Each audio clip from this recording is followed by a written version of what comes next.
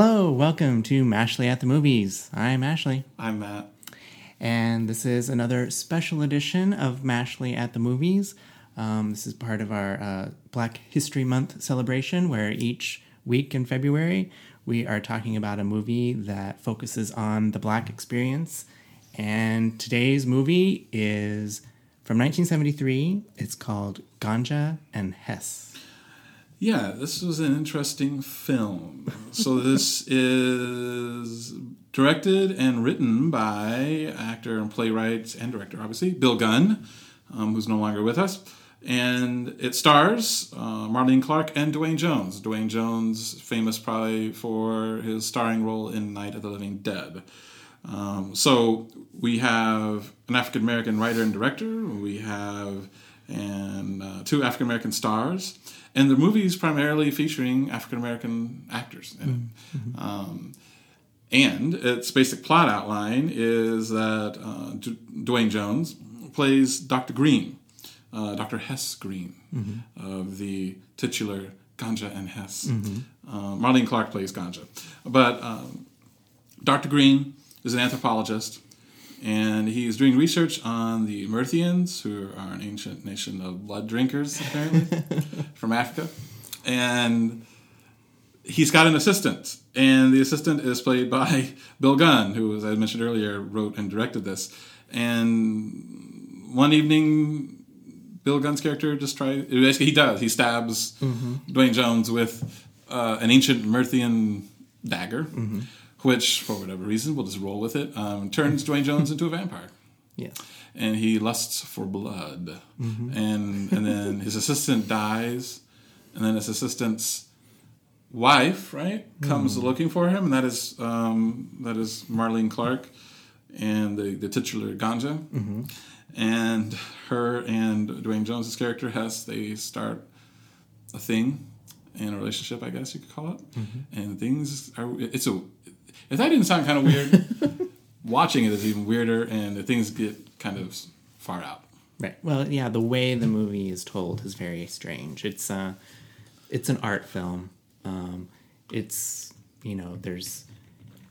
kind of strange juxtaposition of imagery and sound and voices and voiceovers.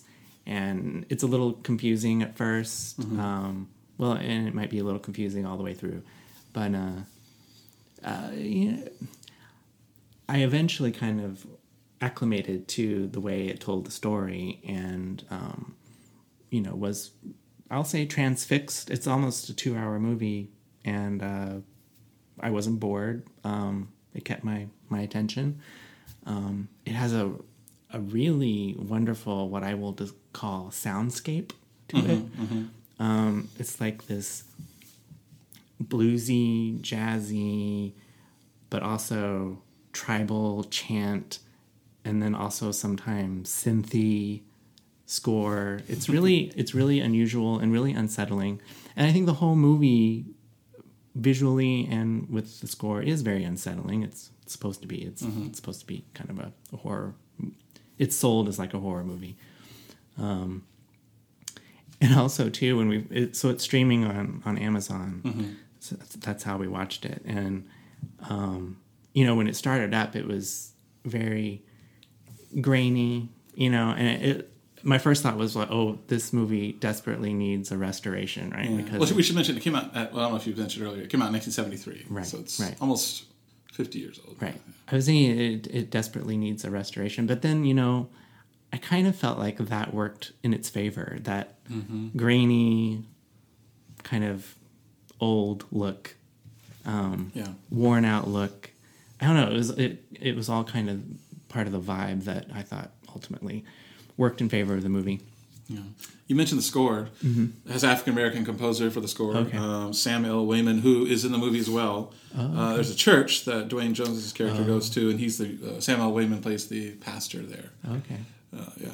Oh, that's very interesting to know. And if folks want to see a less grainy version of this, they can always watch I think it came out in 2014, the Spike Lee movie, The Sweet Blood of Jesus, which was a remake of this. Right. But I think this one is very unique in its look and feel.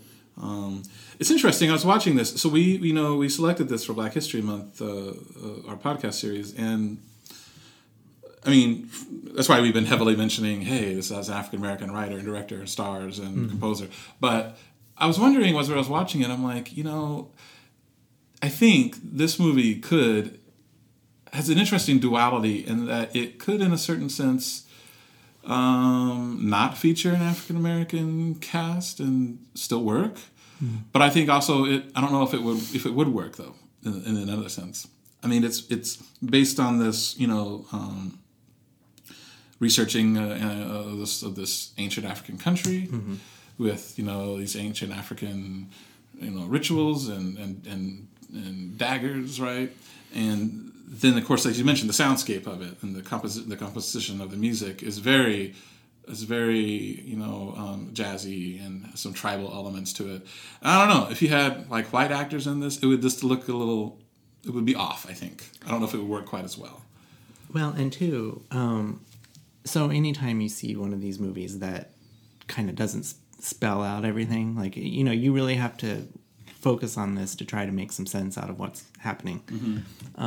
Your mind always goes towards okay, well, what is this movie trying to say? What's the point of this? And so then you start thinking allegorically, right? Like, what are they trying to say here? And I think you've read that the filmmaker thought that it was a film about addiction. But I think you could also, there's probably many different things that you could come up with. Some good arguments to be made for that this movie means a great many different things. But I'm sure there is some meaning here around race and the Black experience in America. And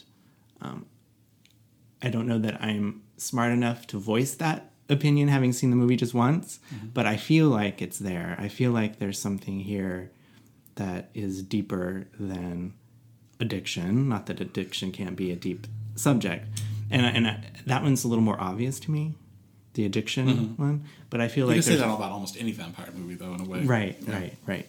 I think this one has another layer that is about race, and I feel like I almost need to see the movie again in order to make an argument for it. But I feel like it's there, and you're right. I feel like it just would not work with a white cast for some reason. No, I agree. It is very different. I'll put it that way, and I don't mean that in a negative way. But I mean that actually very positively. But I don't know if it's also everybody's cup of tea. Certainly not. Seriously, like I don't know if I did a great job describing it, but I mean, if you look online and just see a quick synopsis of it, I mean, if it sounds weird to you, then you have picked up on it correctly, right? And be prepared for that if you watch it. What did you think of the nudity in this?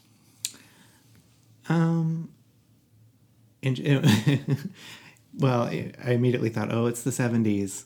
I felt like movies from that time like were more open to have nudity, and particularly kind of art films from that time. It was kind of. Now this one has more male nudity than I'm used to seeing. I found that interesting. I mean, I'm just gonna be real here. There's a scene where, I mean, there's a man and his. Is just there for many moments, right? And I mean, and that's not the only scene where you got to see that or come close. And then there's female nudity, but the female nudity, you're right, is lower key than the male nudity in this, and it's somewhat prominent in this movie. I mean, I found that, and I'm not trying to be prudish, right? So I'm not really saying that in a negative or a positive sense. I'm just saying, like, there's a lot of nudity in this movie. Yeah, more than you might expect. Yeah. But it didn't bother me, and no, I'm not going to say I liked it, but I mean, it was fine. Yeah. I feel like this is kind of a challenging movie. I think you mentioned it's not everyone's cup of tea, and I think the pacing is. This is not a fast-paced horror film. This is a deliberately paced movie that gradually unfolds, and sometimes you're definitely not. I mean, part of the joy is you really don't know where it kind of meanders, and you don't really know where it's going. And then even when it gets to where it's going, you're not sure where you are. So it's one of those kinds of disorienting films. So if you're the kind of person who wants a very clear plot and a clear explanation and a nice tidy ending, I don't know that this is for you. But yep. Now, what do you give it out of 10? I'm going to give it an 8.5. Wow. Okay. I'm going to give it a 7. So our score is a 7.8. It is on the tomato meter with an 86% fresh score from critics, a 51% from audiences. Yeah. I'm not surprised at that. No. There's going to be some people that are going to walk into this be like, what is this? Yeah, I think you really have to be prepared. I mean, I really wasn't prepared, but I just happened to be in the mood for this. I could see us turning this on at some point, and being like, I'm really not in the mood for this kind of movie at the moment. Yeah. So you have to kind of be in the mood. And we were sort of prepped for it because we selected it and then a few nights later watched it. Right. So I kind of knew. Yeah. I was like, all right, I had a little bit of time to prep for this being, right, different. Right. All right. Thank you again for listening, and tune back next week when we will do our fourth and final entry in our tribute to Black History Month. Yes. Thanks for listening. Thank you. Bye.